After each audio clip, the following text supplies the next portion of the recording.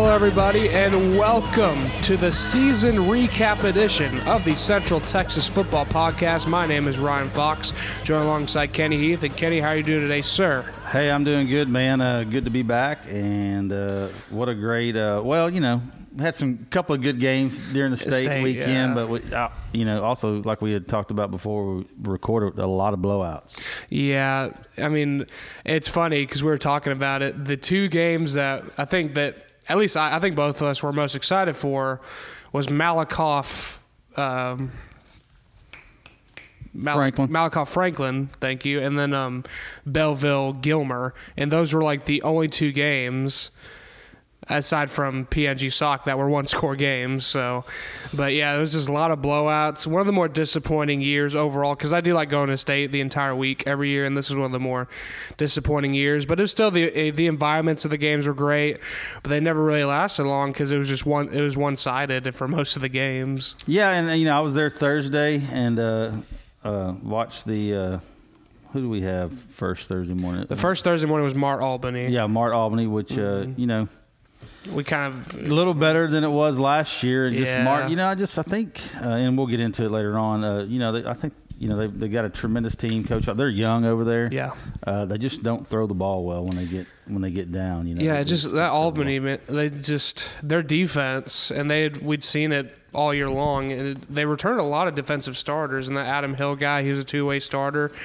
They just the fundamentals and like how well they tackle, it just outmatched any speed advantages that Mart had across the board, and it is just kind of the same result as last year. It wasn't as big of a point differential, but it was still kind of just a smothering of one side to another. Yeah, and then I guess the other game on Thursday was that Gunner Tidehaven game, which, yeah. But let's just recap all the games from start to finish. So it was Wednesday morning. So I was there Wednesday, Thursday, Friday. So I saw nine of the 12 games, or 8 of them. So Gordon, 70, Westbrook, 20. I think I had Gordon winning this one.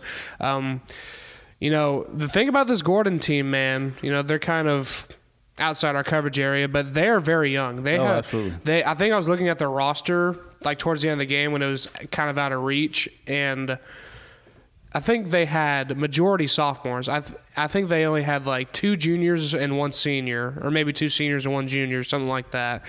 They're going to be back next year, and they took down the defending back-to-back 1A state champions in Westbrook.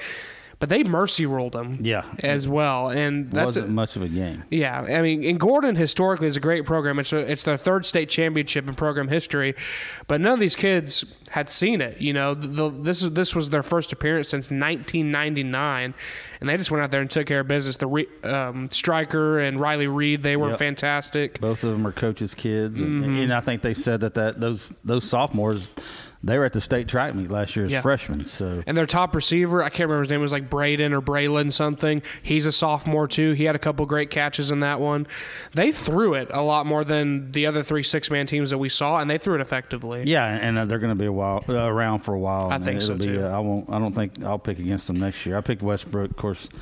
Their stud from last year, I guess he graduated because I didn't see him out on the field. So. It was their quarterback. His name was Cecil. I can't remember his last name, but he played the last 2 years. This was their first year without him, and they were still a phenomenal team. But the thing that struck me about Gordon was their size. Like, they were all like over 6 feet tall. They weren't like crazy fast or anything, but they were bigger and they were more physical than that Westbrook team. And I think just dominating that line of scrimmage was the thing that helped them the most. But yeah, Gordon 70, Westbrook 20, and then again the second 6-man game was.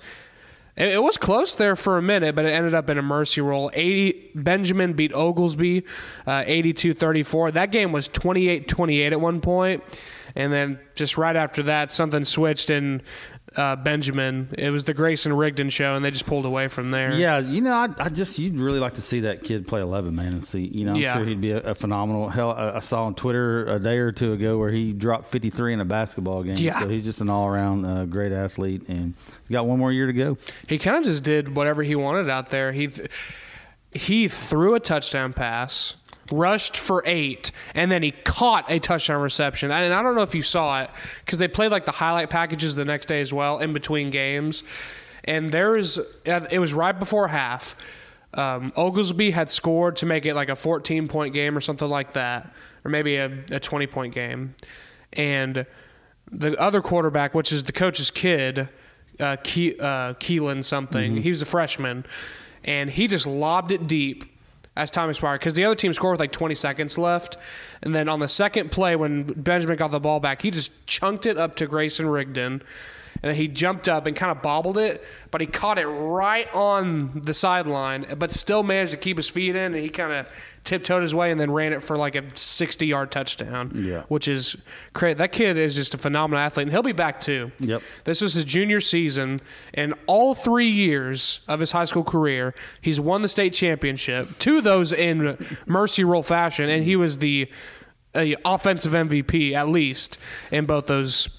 In all 3 of those games. Yeah, he's a stud, and it'll be I think there was rumors at the beginning of the year that he may be going to a different school, so that might be something to keep an eye on. You never know. He may not be at Benjamin next year. We'll keep an eye on that one. But, yeah, big time. But congrats to Oglesby, man. It was their first state championship appearance. And they're in our coverage area, but we don't know a whole lot about six-man, so we don't cover it very extensively. But congrats to Oglesby, man, for making it to their first state championship game. And they're pretty young, too. I think they're loaded with sophomores and juniors, and they have a phenomenal defense, aside from that Benjamin. But no one's been able to stop Grayson Rigdon ever since he started high school.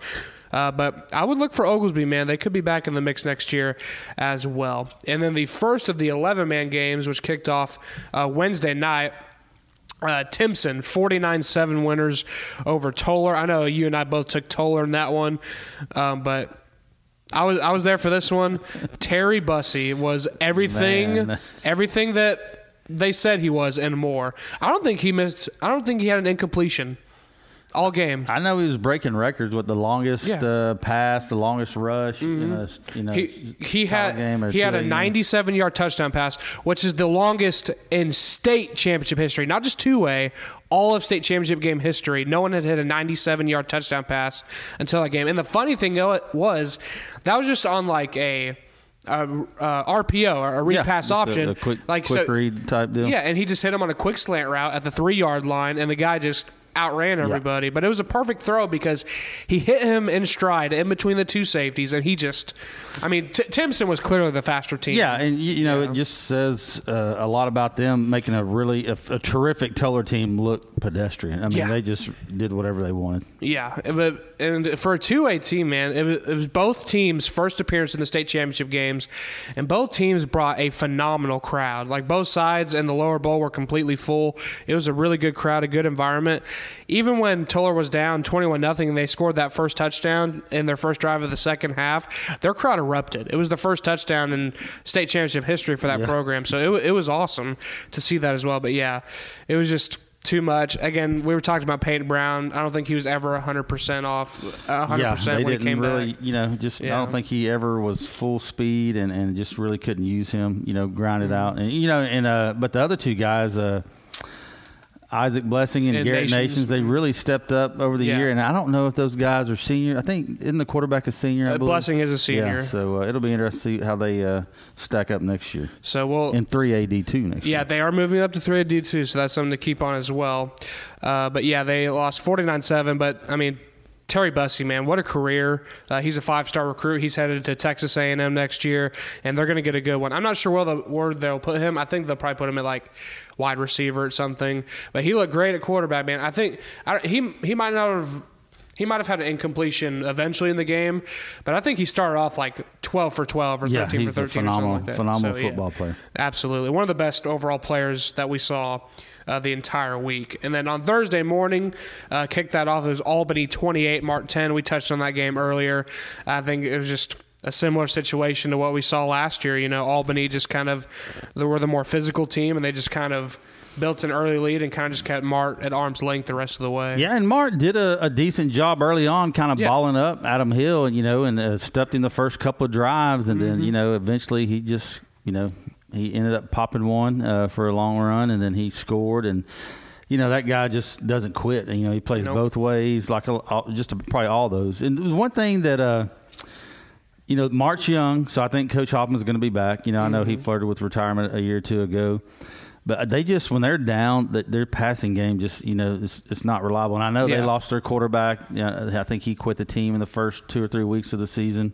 And so Medlock got swapped over. But, something I think they probably need to work on is that passing game, because when they need it. They don't need it 14 weeks out of the year, but when you need it, you're going to have to be able to throw the ball around.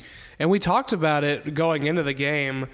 In both the region final against Lovelady and the semifinal against Chilton, they were down at halftime, so they had to claw and fight their way back in it, which we looked at as a good thing, going into that one, because that's something, especially, overall, but especially in the playoffs, that Mart really hadn't had to do in a long time, at least before the state championship game. But it just didn't help them, man. I think just Denny Faith, there's a reason after he won his first state championship in 40-something years at Albany last year that he had to come back. And I think in this team that they had was proof. Adam Hill did a phenomenal job. But overall, especially on the defensive side of the ball, I don't care who you are. If you're holding a Mart team to 10 points, that's just a phenomenally coached and just disciplined team. Number 70, I think his name is Zane Montgomery or something like that. I think Zane's he's right. He's the kicker, the left tackle, the defense. That dude is stacked. He's all over the field. Huge. And I think did he get the defensive MVP? He might have. He did. And then Adam Hill got offensive. I went and found his Twitter, and he camped a lot this summer or last summer. I don't know where he's going to. It looks like he wants to go play college football somewhere. And man, I don't know that he can go to a big D1 school, but I bet one of these smaller schools, if you get that dude, you really got something. Yeah, he's big. Don't get us wrong, but he's not like 6'3". What Division I FBS programs are looking for? I think he was 6'2", 230, something like that. But he could easily be a defensive end. Oh, that dude's jacked, man. He is. You can tell he works on a ranch in the summertime. But Mart falling to Albany 28-10. Denny Faith over at Albany. Getting his second straight state championship game. So we'll jump on to Thursday afternoon. The first one-score game on the entire week. Malakoff 14, Franklin 7. I'm not usually one for a defensive slugfest, but this game was exciting from start to finish. Oh, yeah, and I don't know what to say about Mike Jones. That dude is just a great football player. He's tough. He can sling the ball around. He can run it. He's, one of the, I'm not saying he's the best football. Of course, you had Terry Bussey, but that guy is a gamer, man. He's a terrific quarterback. Plays, he'll get out there and cover, on third and long or in crunch time. So he's a hell of a football player. And him and Chauncey Hogg were just... They're connecting all day long. Chauncey Hogg had both touchdown receptions. And that throw by Mike Jones on that deep post, which scored that second touchdown, that might have been the best throw of the entire weekend. Yeah, it was a great throw. And, they get some guys back. I think they lose Renberg and they lose Hogg. But they'll have Tennyson, who is injured this year, Jason Tennyson. He'll be back, along with that sophomore Jarian Hall, who, again, he didn't get many carries, but I kind of expected that because I remember I saw their semifinal against Brock, and he kind of hurt his ankle, and he was kind of limited from that point on. He got a couple carries at the beginning of this one, but I think they realized pretty quick that he wasn't going to be able to go 100%, and they didn't want to re-aggravate whatever happened the week before. Yep. But they'll both be back next year. And the big defensive tackle, Daniel Norrell, will be back, and they're going to be loaded again, prime for a run. Now, did you see, and I'm not one to criticize officiating, but did you see the no-call face mask on him? On Mike Jones? Yeah, he was rolling out. And so Coach Driscoll was irate. Because it happened right there in front of him. Right in front of him, He grabbed Mike Jones and walked him all the way out to midfield with the officials. And I don't know what was said. Maybe he was asking the official to apologize to his player for not calling that, but I thought he was fixing to get rung up or penalized or something. And then, I think a play or two later, they throw a pass down the sidelines and they call it in.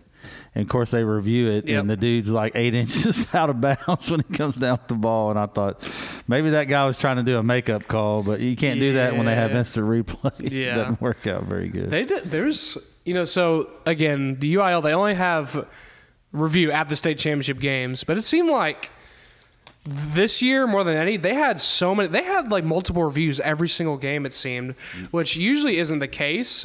since I don't know what year they started doing that.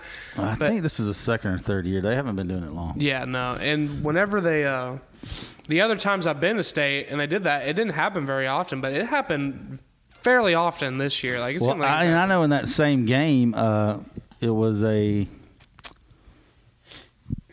Franklin pass. And they reviewed it, and I thought everybody I was with thought they were reviewing it for the spot to see if he got the first down or not. And they come back and ruled it an incomplete pass. And I wasn't even paying attention. I just assumed he caught the ball. And that angered some Franklin people. Yeah, because Twitter started blowing up. Because when the official made the announcement that they're going to review, they're going to review the spot. Yeah, and then, but I think, even if that's not what you're looking at, it's not the official on the field that calls for replays. He's announcing what the people upstairs are saying. Yeah. So, I mean, again, if you're reviewing one thing, but then you see, he didn't complete the catch, it's well within the officials upstairs to get the call on the field right. Even if that's not what they're reviewing, that's what the replay shows. Yeah. So, I mean, I think it's still, it's not against the rules if you see an incomplete pass to call it incomplete. But, yeah, that happens so many times. I think it's a good thing because if there's one game where you want to get everything right, it's a state championship game. Absolutely. Both teams earn their way out there. You want to make sure that everything happens the right way. But, yeah, Malakoff 14, Franklin 7. Again, just another back-to-back champion getting knocked off. And Malakoff, congrats to them, their first ever state championship in program history. It was their second appearance. The first one was 2018 when they played Grandview. Yeah, well, that was a great game. That was a phenomenal game. But they fell a little short in that one. But they knock off the back-to-back defending state champions in the Franklin Lions to get their first state championship. So congratulations to Jamie Driscoll and the Malakoff Tigers. And then to end Thursday night, I stayed for this game a lot longer than I thought I would. Yeah, we ended up walking out at the same time. Yeah, I kind of thought, and I said it on this show that, it would be the biggest upset of the weekend. And I was kind of Tidehaven with their running back. Man, that running back's a great running back. He's a Baylor commit. I think Baylor's got a good one on their hands. And, and Walker Overman. Beast. He's another hell of a football player, man. That kid is 5'5"-ish. I mean, it says 5'7", but I don't think there's any way he's that tall. He was skinny, but he was like a little bolt of lightning. Like, he would kind of slow play, which is I think that's kind of what their offense is based off of. You kind of slow play and then you find the hole. But he hit that with lightning speed. He was just, again, not very big, but he was fast and he was tough. Like, he was getting rocked by that Tidehaven defense, which again was one of the best in the best in 3A Division II. They only gave up 83 points all season. But again, that offense, that pro gun option, whatever it's called, it's hard to stop. And even for the best defense in the state. But I think Tidehaven, their defense, especially in the first half, was really good. But I think Gunner eventually found a way to bottle up Jordan Dodds in that rushing attack, which is kind of all Tidehaven had going for him. But I think Tidehaven's quarterback was hitting some pretty good passes. It's just that the receivers kept dropping them. Yes, that was the problem. They did drop some balls. And that throw that the quarterback hit to Jordan Dodds in the corner of the end zone, that kind of back shoulder, that was one of the best throws of the entire week. That was perfectly placed and a great catch by Dodds. But, yeah, the first half was exciting. I think it was like 17-14 going into half. And then just Tidehaven was shut out for the second half, which, again, that coaching staff at Gunner, phenomenal. They made the proper adjustments.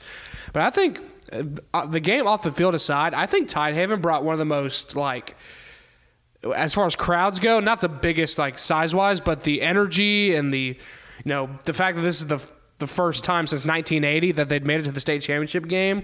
They brought a very raucous crowd. Yeah. It was they pretty had a good cool. showing. Yeah, they had plenty of people in the stands, and they played a hell of a game, man. I really didn't give them a chance, but they made it close for a while. Yeah, it was one of the ones that we thought would be guaranteed blowouts, and the games that ended up being blowouts were ones we thought we would be close. But, yeah, it was an exciting game for probably about 3 quarters, and then Gunner pulled away. So, but, yeah, Gunner – they won their second or third straight? It's their 4th overall. Yeah, I think it's 2 straight. So their second straight, 4th overall. Because I know that they won it in 2016 against Bowling. And then they've won the last 2 years.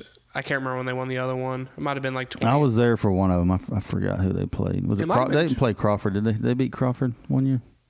It might have been Newton. Newton. It might have been Newton, actually. Yeah, it was Bowling, Newton, and then the last 2 years. That's what it was. Because Newton made it back-to-back years. They played 1 year and beat Canadian, and then they went back the next year and lost to Gunner. That's what it was. Because it was 2018 when Canadian played Newton, and that was the last time the W.T. Johnston, that coach that Newton had for a while, that had that bone disease. That was the last state championship before he unfortunately passed away. But it was cool. That was a cool story as well. But Gunner 30, Tidehaven 14.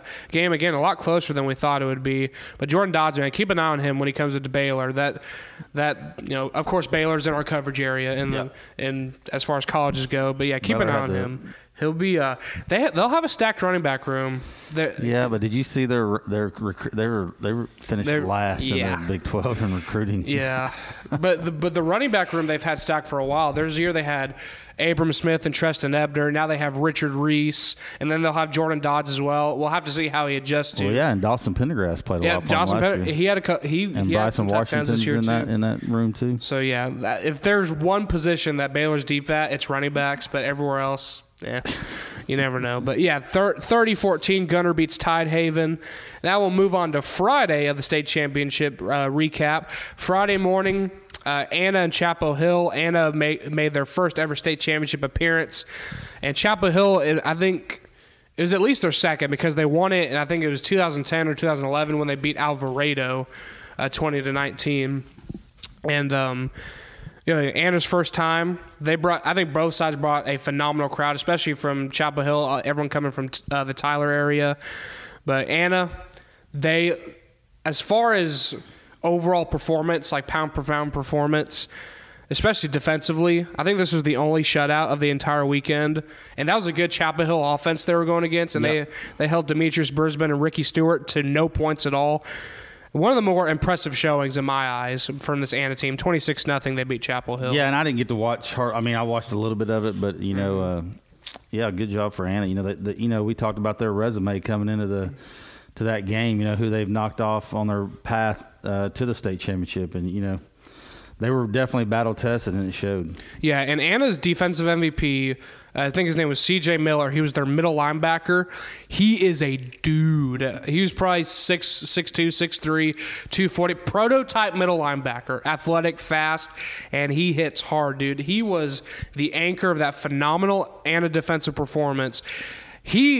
As far as defensive performances go, singular game defensive performances of the entire week, I think he had the best in my opinion. He had something like 14, 15 tackles, couple tackles for loss, a sack. He didn't have an interception, but he lived in Chapel Hill's backfield in that game. So that C.J. Miller and that Anna defense, probably as far as defensively goes, probably the most dominating performance of the entire week as they defeat Chapel Hill 26-0. And then the other game that I think we were most excited about, Gilmer 28, Belleville 26. This game was awesome, man. It was kind of a back and forth shootout in the first half, and the second half was more of a defensive performance. But the clash of styles of this one, with Gilmer having the spread and then Belleville running the traditional slot T offense, this was such a fun matchup. Yeah, and it goes down to, special teams. You got to make those extra points because, if they make their extra points, it's a tie ball game going maybe into overtime. And you miss that first one, now you're chasing it the rest of the game, and just didn't work out for for Belleville. Because it was 28-20, and then Belleville scored to make it 28-26, and they had to go for two because of those missed extra points, and they couldn't convert it. Gilmer got the ball back and ran the clock out. But it was just a phenomenal back-and-forth showing. Will Henderson, the running back for Gilmer, he had a phenomenal game. That's a fast. And you know what? Fast. He's not that big. No, he's not. But he is really fast, and he's hard to take down. He just doesn't stop, man. And I don't think they were talking about, I think his coach put on Twitter, hey, somebody needs to offer this kid. Because I don't think he had any, maybe he had some, but not kind of what he was wanting. And this is the third time I saw Gilmer in the state championships, and they were 0-2 in the first two appearances. So that was the first time I got to see them. When I saw them when they played China Spring, and they lost that one, and I saw them when they played Carthage and lost that one as well. But Gilmer getting another state championship victory. It was their first in a while. I can't remember the last. It might have been early 2010s was the last time they won one, maybe mid 2010s. Not sure, but they get the win in an exciting ball game over Belleville, 28-26, and then again, I didn't stay for this one because I kind of saw the results. So that Gilmer-Belleville was the last game I saw of the entire weekend. But I did listen to this one on the radio on the way back to Whitney. Aledo 51, Smithson Valley 8. The thing was, Smithson Valley's defense came to play at the beginning of this one because they led 8-0. They had stopped Aledo on their first 3 or 4 offensive drives, a safety, early, and then they scored 2 field goals, which made it 8-0. And I don't remember if Aledo scored right before the first quarter ended or maybe right as the second quarter, the first 10 seconds of the second quarter, but it was around that time, and that made it 8-7. And from that point on, it was kind of over. It was 8-0 Smithson Valley, and then Aledo went on to score 51 extra points. It just took a little bit for Haas Henye to get going, but they're just a juggernaut. They're all they've had 3 different coaches take them to the state championship game, so they just think that is the blueprint for how you want a program, a culture, and how they do things over there. Now, I'll tell a little story. So there was a kid from Whitney who would have, I think, graduated in 2019, Jordan Montez, who played football with Devin Wilson and Colby Tanner, and he was always the quarterback. Well, he moves to Aledo, and he's a great quarterback. Well, if you're a great quarterback at Aledo, they move you to fullback. So he ended up being their fullback, and they put 50 pounds on him. The dude's jacked. I think he is a coach, maybe a teacher, a graduate assistant at Tarleton right now, Jordan Montez. But that's just what those programs do. You're from a 3A school, and you're a awesome quarterback. Well, we've already got an awesome quarterback. We'll put you at fullback, and you know what? He was a good fullback. I think when he played, they won 2 state championships in that run as well because he was on those teams with Jace McClellan and all those guys. Yeah. So, but Aledo with their 12th state championship. Something else, man. 12. There are a lot of programs in the state of Texas who don't have 12 playoff appearances, and they have 12 state championships. Yeah. Just the most decorated and they're all program. recent. They weren't winning these in the 50s and the 60s and 70s. These are from probably the 2000s on, the last 20 years. Yeah, it started with those Jonathan Gray teams that won like 3 in a row or something like that with Coach Buchanan. And then so they won some with him. Then they had Coach Steve Wood come in and they won some more. Then Coach Buchanan unretired and won a couple more. Then he retired, and now what was his name? Robbie Jones, I think. Their offensive coordinator. Yeah, he got promoted. Now his first year as a head coach, they win again. They win the 12th. So just the most decorated program in the state of Texas, no doubt. 12th state championship for Aledo as they win over Smithson Valley 51-8. And then now we move on to Saturday morning. Didn't see any of these games in person, of course, but PNG 20 over South Oak Cliff 20-17. What an exciting game here. It was a rematch of last year's 5A Division II state championship game, and Port Neches Groves. I think this is, as far as when we did our pick'ems last week, I think this is the one I'm the most proud of because I don't think anyone had Port Neches Groves winning this one, but they win 20-17. But I guess there was a controversial call towards the end of this one. I didn't see it, so it was a pass interference. Was it called on the field or was it not? I think what made it controversial is on the replay that the TV that they had, they didn't have the right angle, so you never saw it. So it came out on Twitter. Some people had posted. You can clearly see the South Oak Cliff defender grabbing the guy's jersey as he's trying to make his cut. Now, you never saw that on TV, so a lot of people got pissed off, and rightfully so if you didn't see what happened. But it was, and then a lot of people said, well, that's holding. Well, okay, there was like a 1-yard difference on the penalty. Yeah. 2, they said they were pissed because it took the ref a long time to throw the flag. I saw one guy saying, hey, I was watching the dude kept reaching for his flag, and he kept missing it, and he finally grabbed it. And then another guy's like, hey, there's a lot to process throughout that play. So, yes, you have holding, and then you got to watch in case the guy catches the ball. Does he have his feet in bounds or blah, blah, blah. So, and I can understand them being angry about it, but once you saw the video evidence, it was holding, Yeah. It sucks that, it came down to that one play, which it really didn't because you have a whole ball game I think there's like 4 or 5 minutes on the clock after that happened, and when PNG scored, so they had time. Yeah, and they held them to, they were inside the 10 the drive before that and held them to a field goal, I believe, and then they get the onside kick and take it down and score. So what a exciting game. I hate that it ended with people mad. I got on some of that the South Oak Twitter. They were not happy. They were mad. And I saw a write up in the Channel 8 in the DFW WFAA. They were saying that, and I don't know how much truth it is to this. Somebody might, but that they were thinking about filing a grievance or something on that call, which that's not going to do any good for you. I don't know what that would do for you. They're not going to overturn the ball game. So, but what a great game. Congrats to both kids on each side. PNG, nobody really, I don't think a whole lot of people gave them a chance. Maybe you, but it was a great game. I think a lot of people were saying, when they were saying what 2 games would probably be the biggest upsets, and a lot of people might have been saying Smithson Valley and Tidehaven, but I think PNG was in the conversation that well. Just because South Oak Clip had, like a 17 playoff game winning streak or something like that. They hadn't lost since, I think, when they lost to Aledo in 2018. So they hadn't lost a playoff game in like 2 or 3 years. So I think that alone is an upset. And it was the same thing with Franklin. They hadn't lost a playoff game since the 2020 state championship game, where they basically lost on a Hail Mary against Canadian. Yeah. So it was kind of the same deal there. But congratulations to Port Neches Groves, 2017 winners over South Oak Cliff for the 5A Division II state title. And then the 6A state championship games, both blowouts. The first one was Duncanville and North Shore, 49-33. This is the third time that these 2 quarterbacks have faced each other in the state championship game. They've been starting since they were freshmen. It was for the second straight year.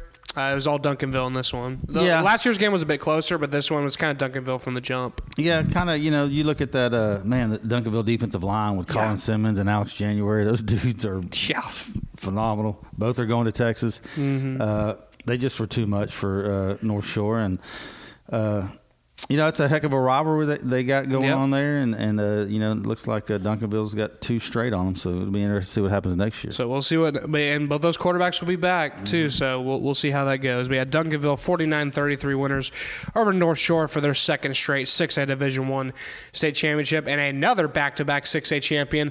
Both these schools from the same district. Isn't that crazy? Yeah, and they're right next to each other. I think their boundaries are they share boundaries. Over there. They're both off 67. They're all right 20, there. Yep. Yeah, and then DeSoto 74-14 winners over Summer Creek again.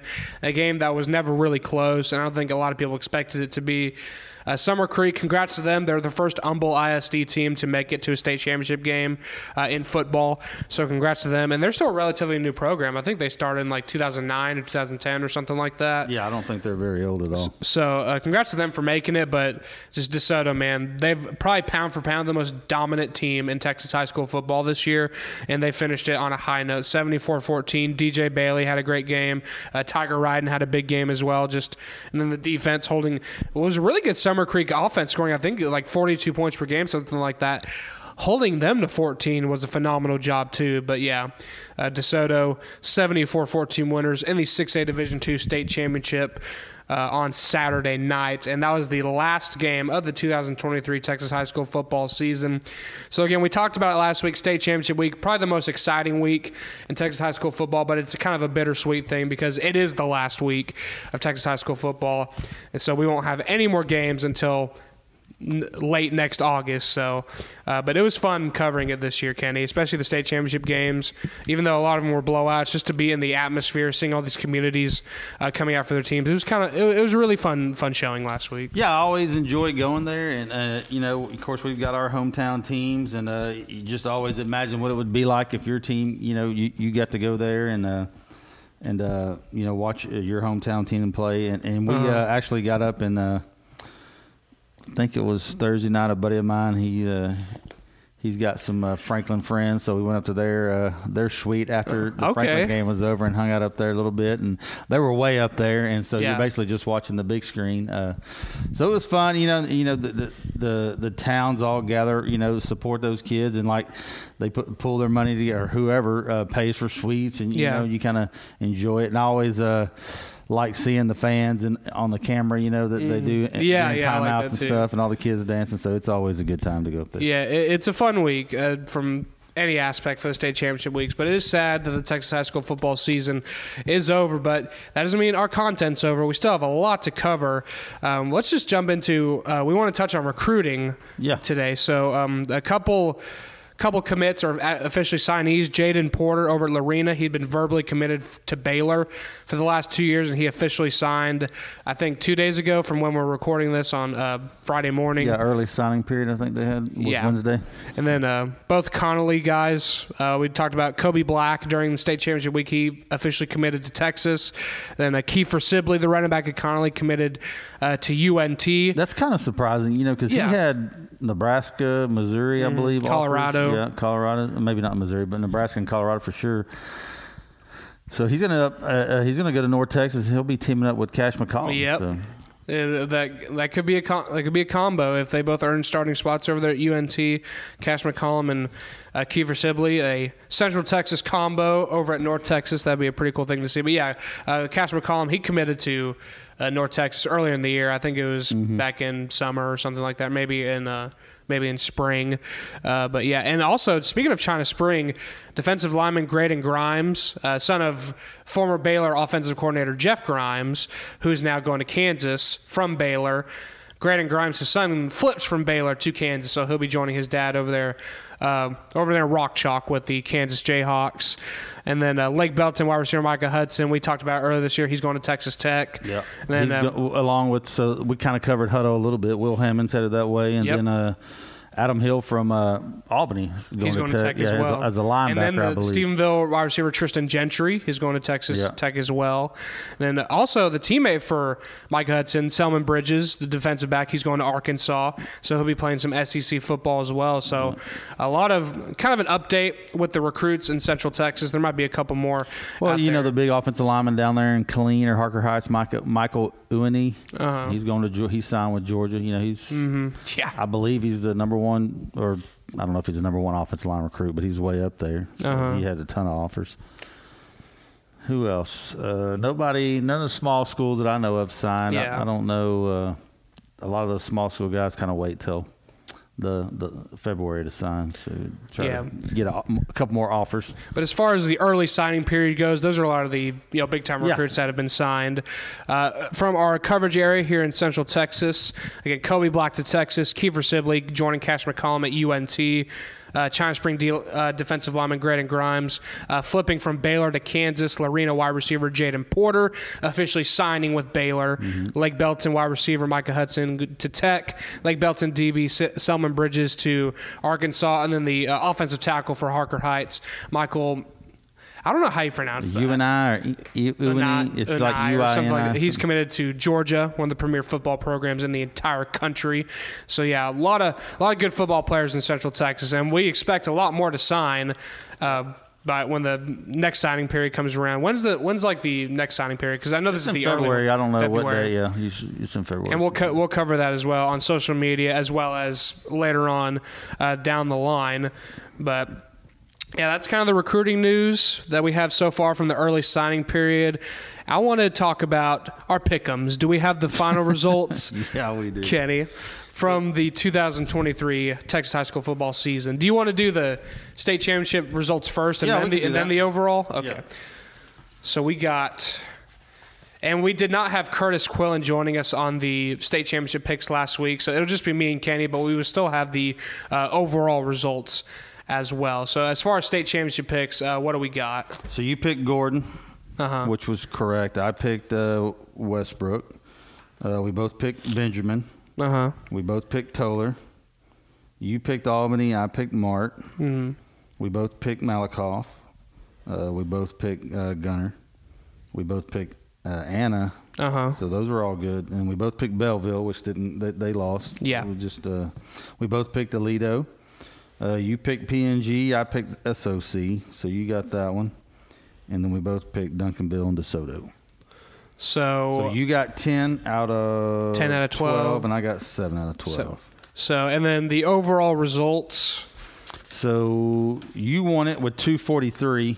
Curtis was kind of incomplete, so he had 229 because he didn't pick the state championships, and I got 236. So you won by 8 games. Just brush my shoulders real quick. I think this is.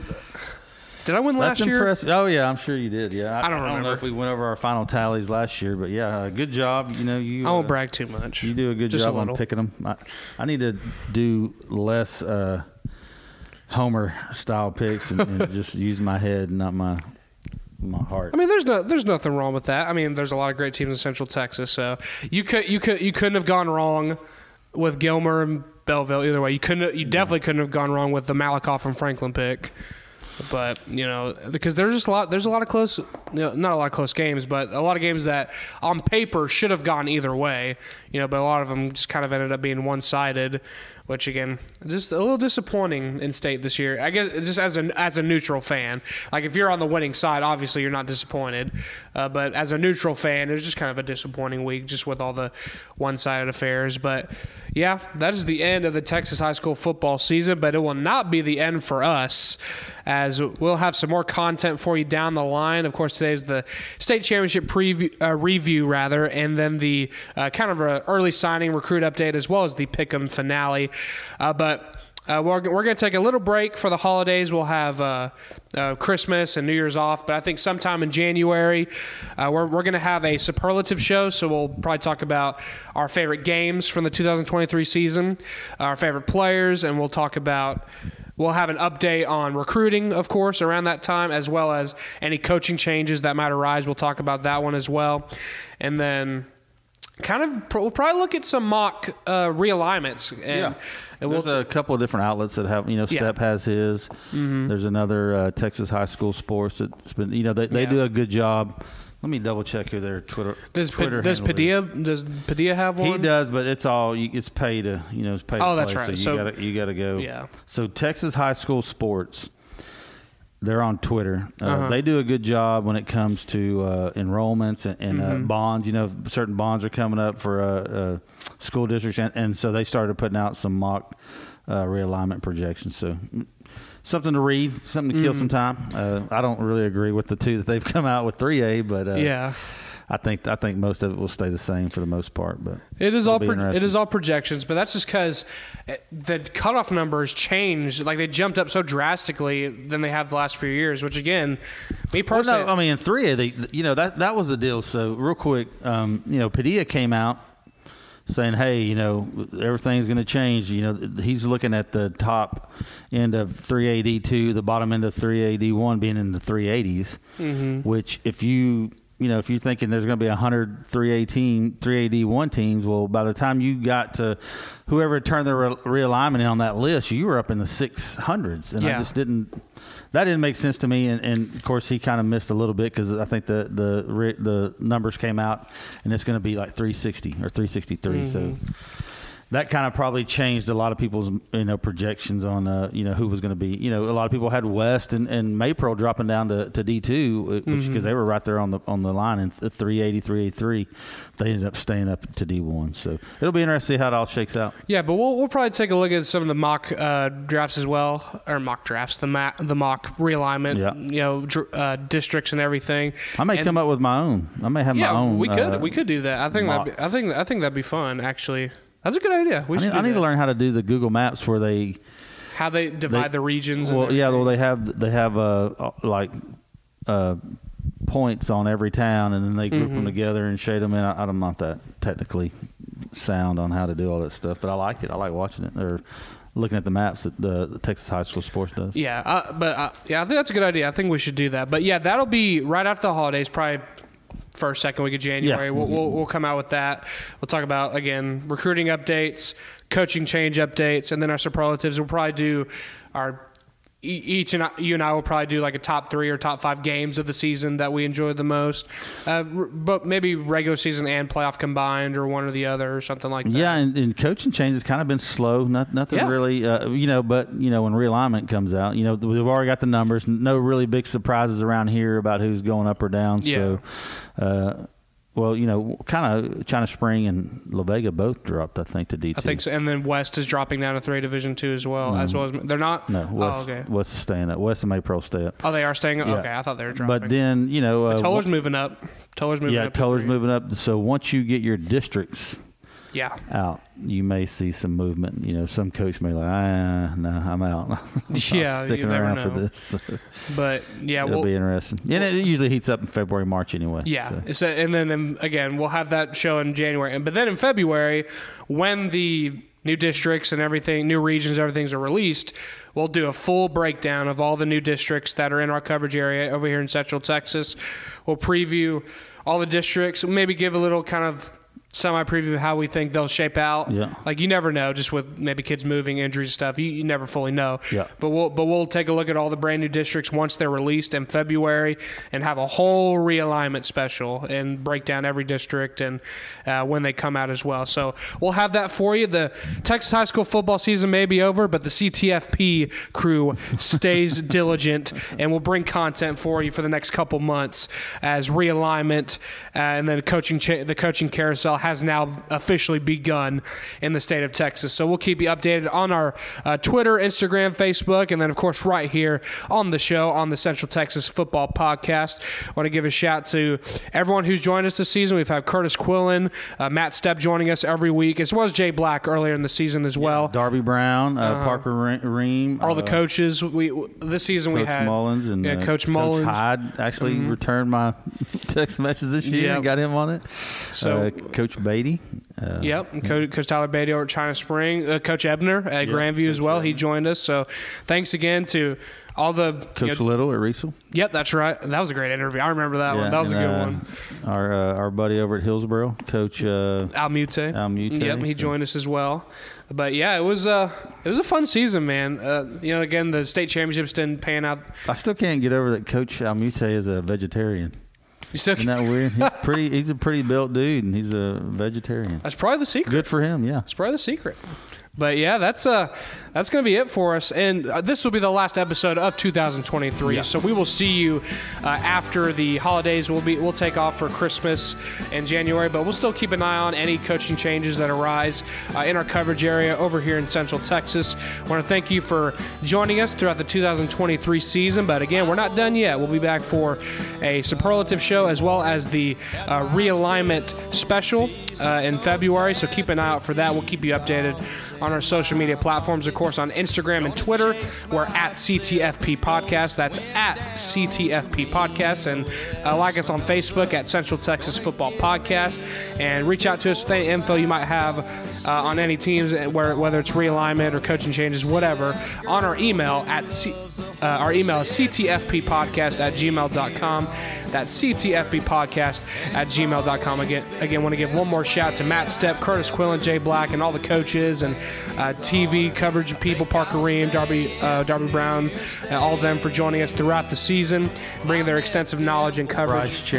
Bryce Cherry as well for the Waco Tribune Herald for joining us and giving their insight and knowledge to this great state of Texas high school football in Central Texas. So shout out to everyone, and thanks again to you for joining us throughout the season. And we hope to see you again throughout our coverage in 2024. For Kenny Heath, I'm Ryan Fox, and we will see you for the superlative show after the holidays. Have a happy holiday, Merry Christmas, and a Happy New Year from us here at the Central Texas Football Podcast. We'll talk to y'all soon.